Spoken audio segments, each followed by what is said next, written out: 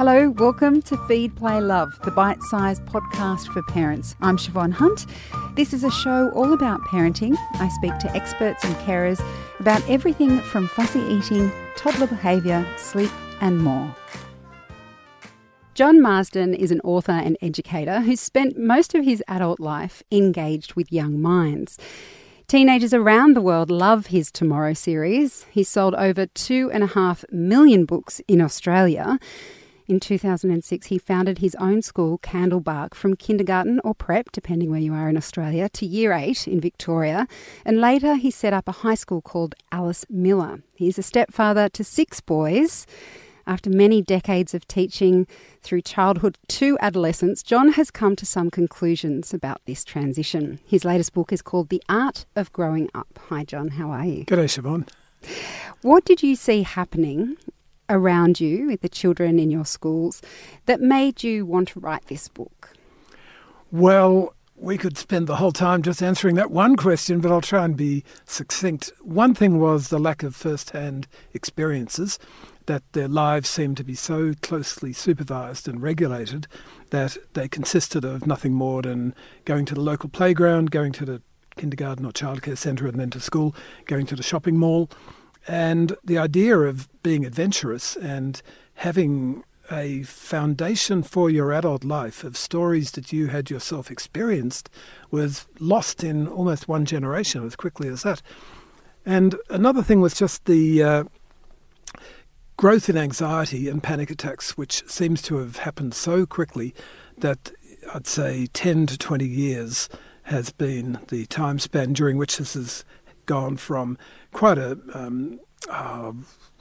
not insignificant aspect of the lives of the children who had those attacks, but it wasn't common in schools. Now it's absolutely just a daily problem with significant numbers of young people. And I'm talking about people aged up to 16, 18. It's not just in primary schools. You say that parents matter the most. That's the start of your book. Yeah. And that those that parent badly are creating a lasting negative legacy for everyone else. I think you've probably touched on it there, but what are parents getting so wrong?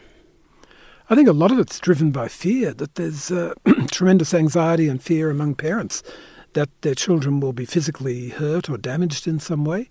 And so we're terribly reluctant to have them climb trees or roll down hills or go into the bush without a first aid officer accompanying them and lots of precautions like that.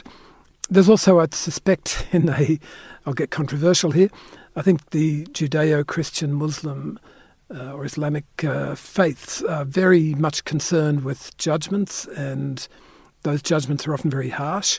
And so the whole Western society and other cultures around the world as well seem to have become very judgmental and very harsh and quite extreme in some areas.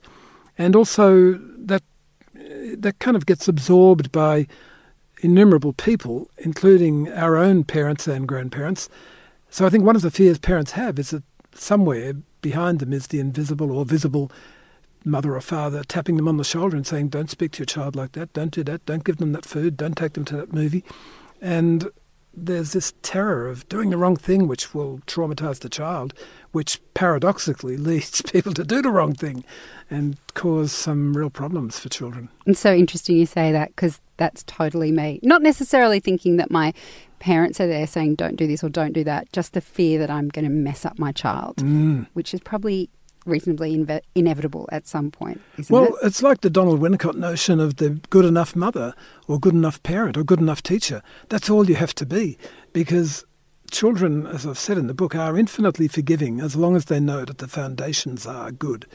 If they know that you care about them and you love them, then you can be bad-tempered, you can make mistakes, you can do unfair things or make silly statements, and they'll get over it. But if you don't lay the foundations, if the foundations are such that the child is insecure about their place in the world and their place in the family, then any hurt will be perceived as something very deep and very painful and possibly very long-lasting.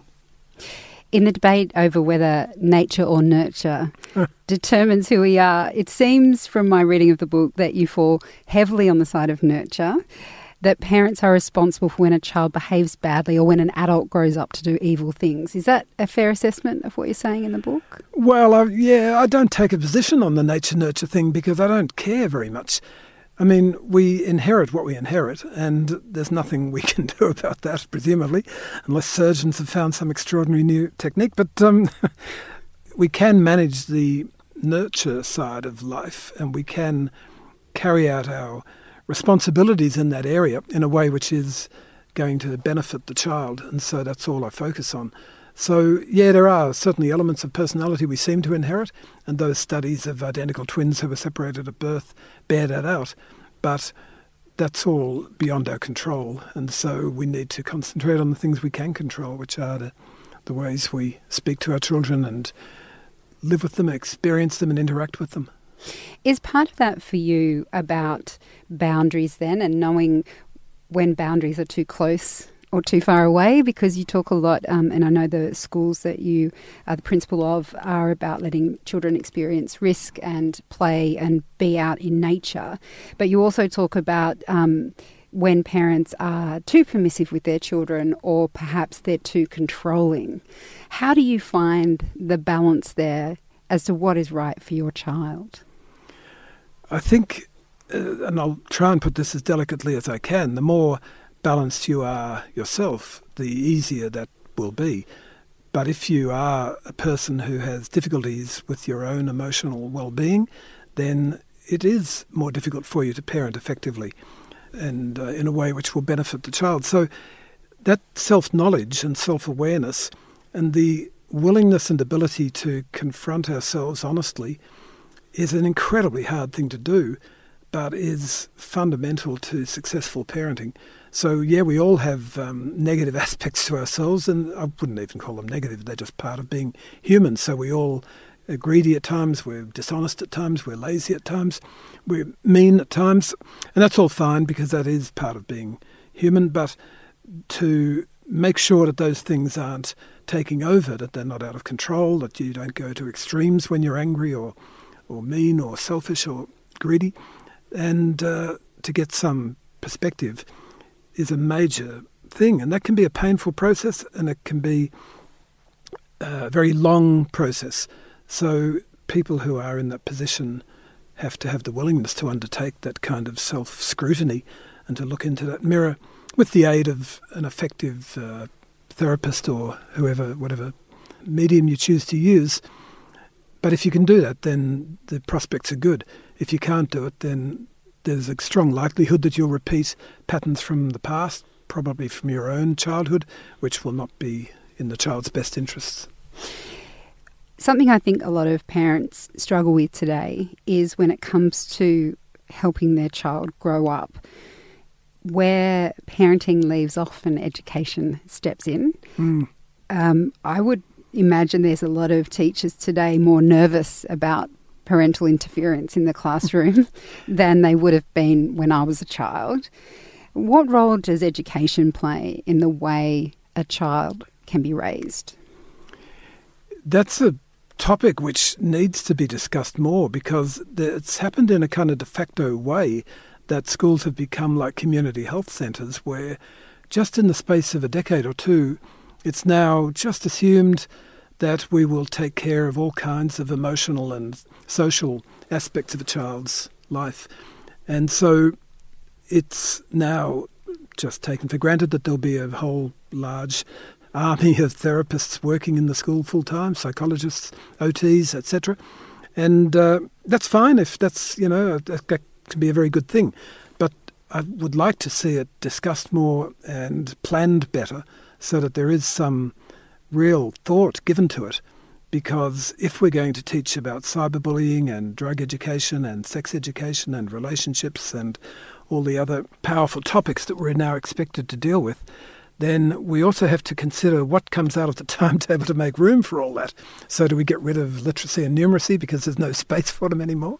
There's a bit of a feeling that that's almost the way it's going. So, yeah, there is that. And I think there's so many factors in all this. I think there's such a growth of individualisation so that parents will now come to a school very quickly in many cases and very readily to argue that their child's situation should be given more attention.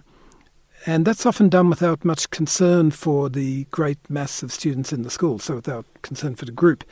There's a real focus on the one child or two children who a family might have at a school.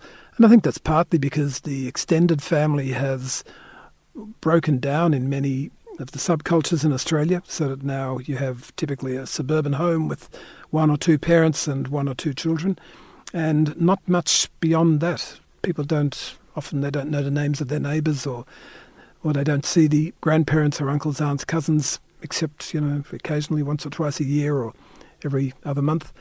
And also the smaller family units, so that there are only one or two children typically in a family now, where there might have been 6, 8, 12. I remember talking to a bloke in Tasmania who had 18 children. Wow. And when I said to him, that's a lot, he said, yeah, well, a bloke next door had 17 and I was determined to keep going till I beat him. And I didn't ask about the wives' opinions on all that, but I sort of staggered out of that discussion feeling a little weak at the knees. But yeah, the smaller the family, then the more focused there's likely to be on each individual within it, which is fine, but there has to be perspective brought to bear so that the child doesn't become the prince or princess, the person who gets their own wish all the time. I do find it really alarming when parents say things to me, as they often do, like, my child has never heard the word no, and they give a little chuckle as they tell me that, and I think, okay, well, we're going to have to manage this child's behaviour because there are going to be problems. And that's borne out frequently by the behaviour of those children when they're in a group. They don't function well in groups. And parents who say that their child has never spent a night away from them in their lives, so they haven't even gone to have a sleepover at their grandparents or uncles or aunts or best friends' places. And I would have thought by the age of 5 or 6, that's not helpful again to a child's development. They need to become part of a bigger world, and that should happen in a gradual and supportive way. It's not like you should dump them down at the local orphanage for a week while you go off to Bali, but it needs to happen. It's part of setting them up for a successful adult life, which should be the primary goal of parents, really. That's the long-term goal. One of the things I've found being a parent, my kids are 5 and 7 now, people like to say what they weren't told about parenting before they had kids, and I was told most things. One of the things I wasn't expecting, that in a way it's a long period of letting go. So each step of their life, there's something that they're doing that they don't need you for anymore. Yep. And you talk about it in a way in your chapter about effective parenting, that parents actually need to be able to step away from their kids and understand that parenting changes as your child gets older. I know that that's hard for me to do personally, because you're so used to them needing you and wanting all of that help.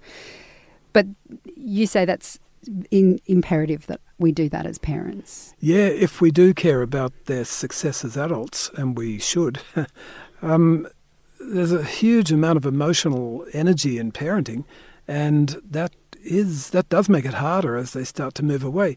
But really, from their early years, you need to step back at appropriate times. So you shouldn't be playing with them 24/7. They should be having time on their own. And if they're bored, fine. And if they come and complain that they're bored, fine. Just tell them, okay, well, it's bad luck, you're bored. And go back to what you were doing. So boredom is actually a time where creative energy can really start to come into play, and it gives people the opportunity to start to devise their own thoughts, their own dreams, their own games, their own ideas. So boredom is not something to be feared or shunned. But there's, at adolescence particularly, that sort of break between parent and child, where the parent does have to recognise that they have now come to a parting of the ways. And to use that phrase makes it sound like something sort of awful, but it shouldn't be a complete parting of the ways. That's a terrible outcome if that happens. What it should be is a gradual parting of the ways with lots of to and froing between the two different routes that the parent and the child are on. So that although the child should take his or her own path at adolescence, then that doesn't mean that they cut off all ties with the parent unless there's been a pretty toxic family dynamic leading up to that. So, yeah, it does take restraint, though, and it's I find it, even as a bloke, I find it hard that our kids now, they're not tactile anymore. Like they used to jump into my arms and they'd crawl all over me and I'd bounce them around and they'd give me a hug and so on. And now, yeah, they don't do that at all. I'd be lucky if they shake my hand. I actually find that a bit sad, yeah. But I just gulp and kind of try to, I don't know, go and pat the dog or something instead. Because I have to accept it. It's absolutely essential for our long-term healthy relationship and the long-term development of those boys that they do start to get that independence which must come with adolescence. You say that fear is important for children. Yeah.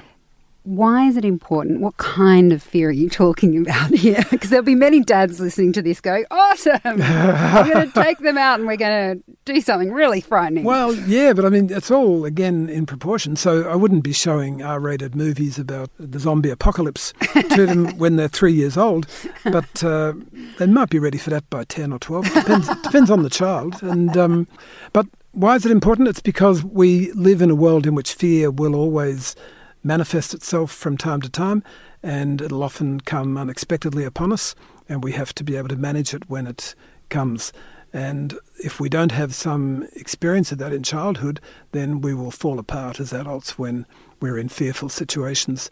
So the stories that have been told in every culture since the beginning of humanity, as far as we can tell, about ogres or goblins or serpents or whatever, were told for a reason, because at some perhaps unconscious level or conscious level, the elders of the society knew that these stories were needed to teach young children what to apprehend, what to be apprehensive about, and how to cope with and manage those apprehensions.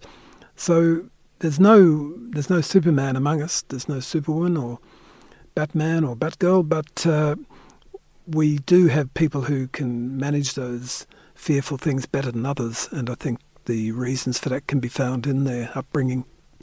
You've obviously seen a way of parenting that's not helping our children grow up well in the modern age, but most parents today seem pretty involved, at least my peers do, in trying to work out how to bring up their children well. So paradoxically, we can think too much about it. But in some ways, does that give you faith that parents today will find a way because we are encouraged to be so involved? And I don't want to be a parent basher by any means, because there are heaps of people doing a great job, but there is a substantial number of people who are not doing things in a way that's helpful to their children and who seem unaware of the damage that they're doing. And that damage will be lifelong. If the damage is deep enough, if the wounds are deep enough, then it can't be cured. It can be helped, it can be remedied to some extent, but people will be changed by those things in ways that are irrevocable.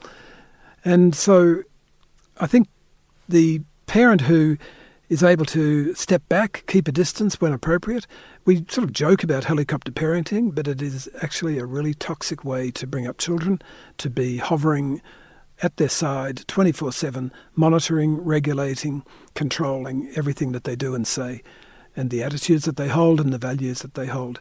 So you do have to step back. You do have to keep a perspective. You also have to have your own life. Send the children to the grandparents' or the best friend's place for a couple of nights and go off for a weekend with your partner and spend time together. Pursue your interests and your passions and your hobbies, and do that with zeal. And if your children aren't interested, that's fine, no problem. They can pursue their own passions and interests and zeals. So it's a matter of having a good, healthy, balanced life yourself, and that will make it far more likely that you'll be able to parent successfully. If that's a tricky word, I'd like to unpack that word, but I don't think we have time. But to parent effectively might be a better way of saying it than parent successfully. Well, I don't want you to keep going because I'd quite like to end on that idea about sending the kids off for a weekend and having a weekend away with your partner. Is your partner listening to this by any chance? Yeah, we might be booking them in with the grandparents very shortly. John, thank you so much for coming in. Thanks, Siobhan. That's John Marsden. He's an award-winning author and principal. His book is called The Art of Growing Up, and you'll find links where you can buy it in the notes of this episode. In the next episode of Feed, Play, Love, we'll be back with Helpline and our resident Mothercraft expert, Chris Minogue, answering all your parenting questions. There's many different ways of doing it, but if I would just stick to the basics, listening, going in when it's an active cry, helping him to settle. The other thing that I think doesn't get across is that it takes between 5 minutes and 15 minutes to settle a baby. If you want to ask Chris your questions, you can email them to us directly. The email is helpline@theparentbrand.com.au. Feed, Play, Love is written and hosted by me, Siobhan Hunt.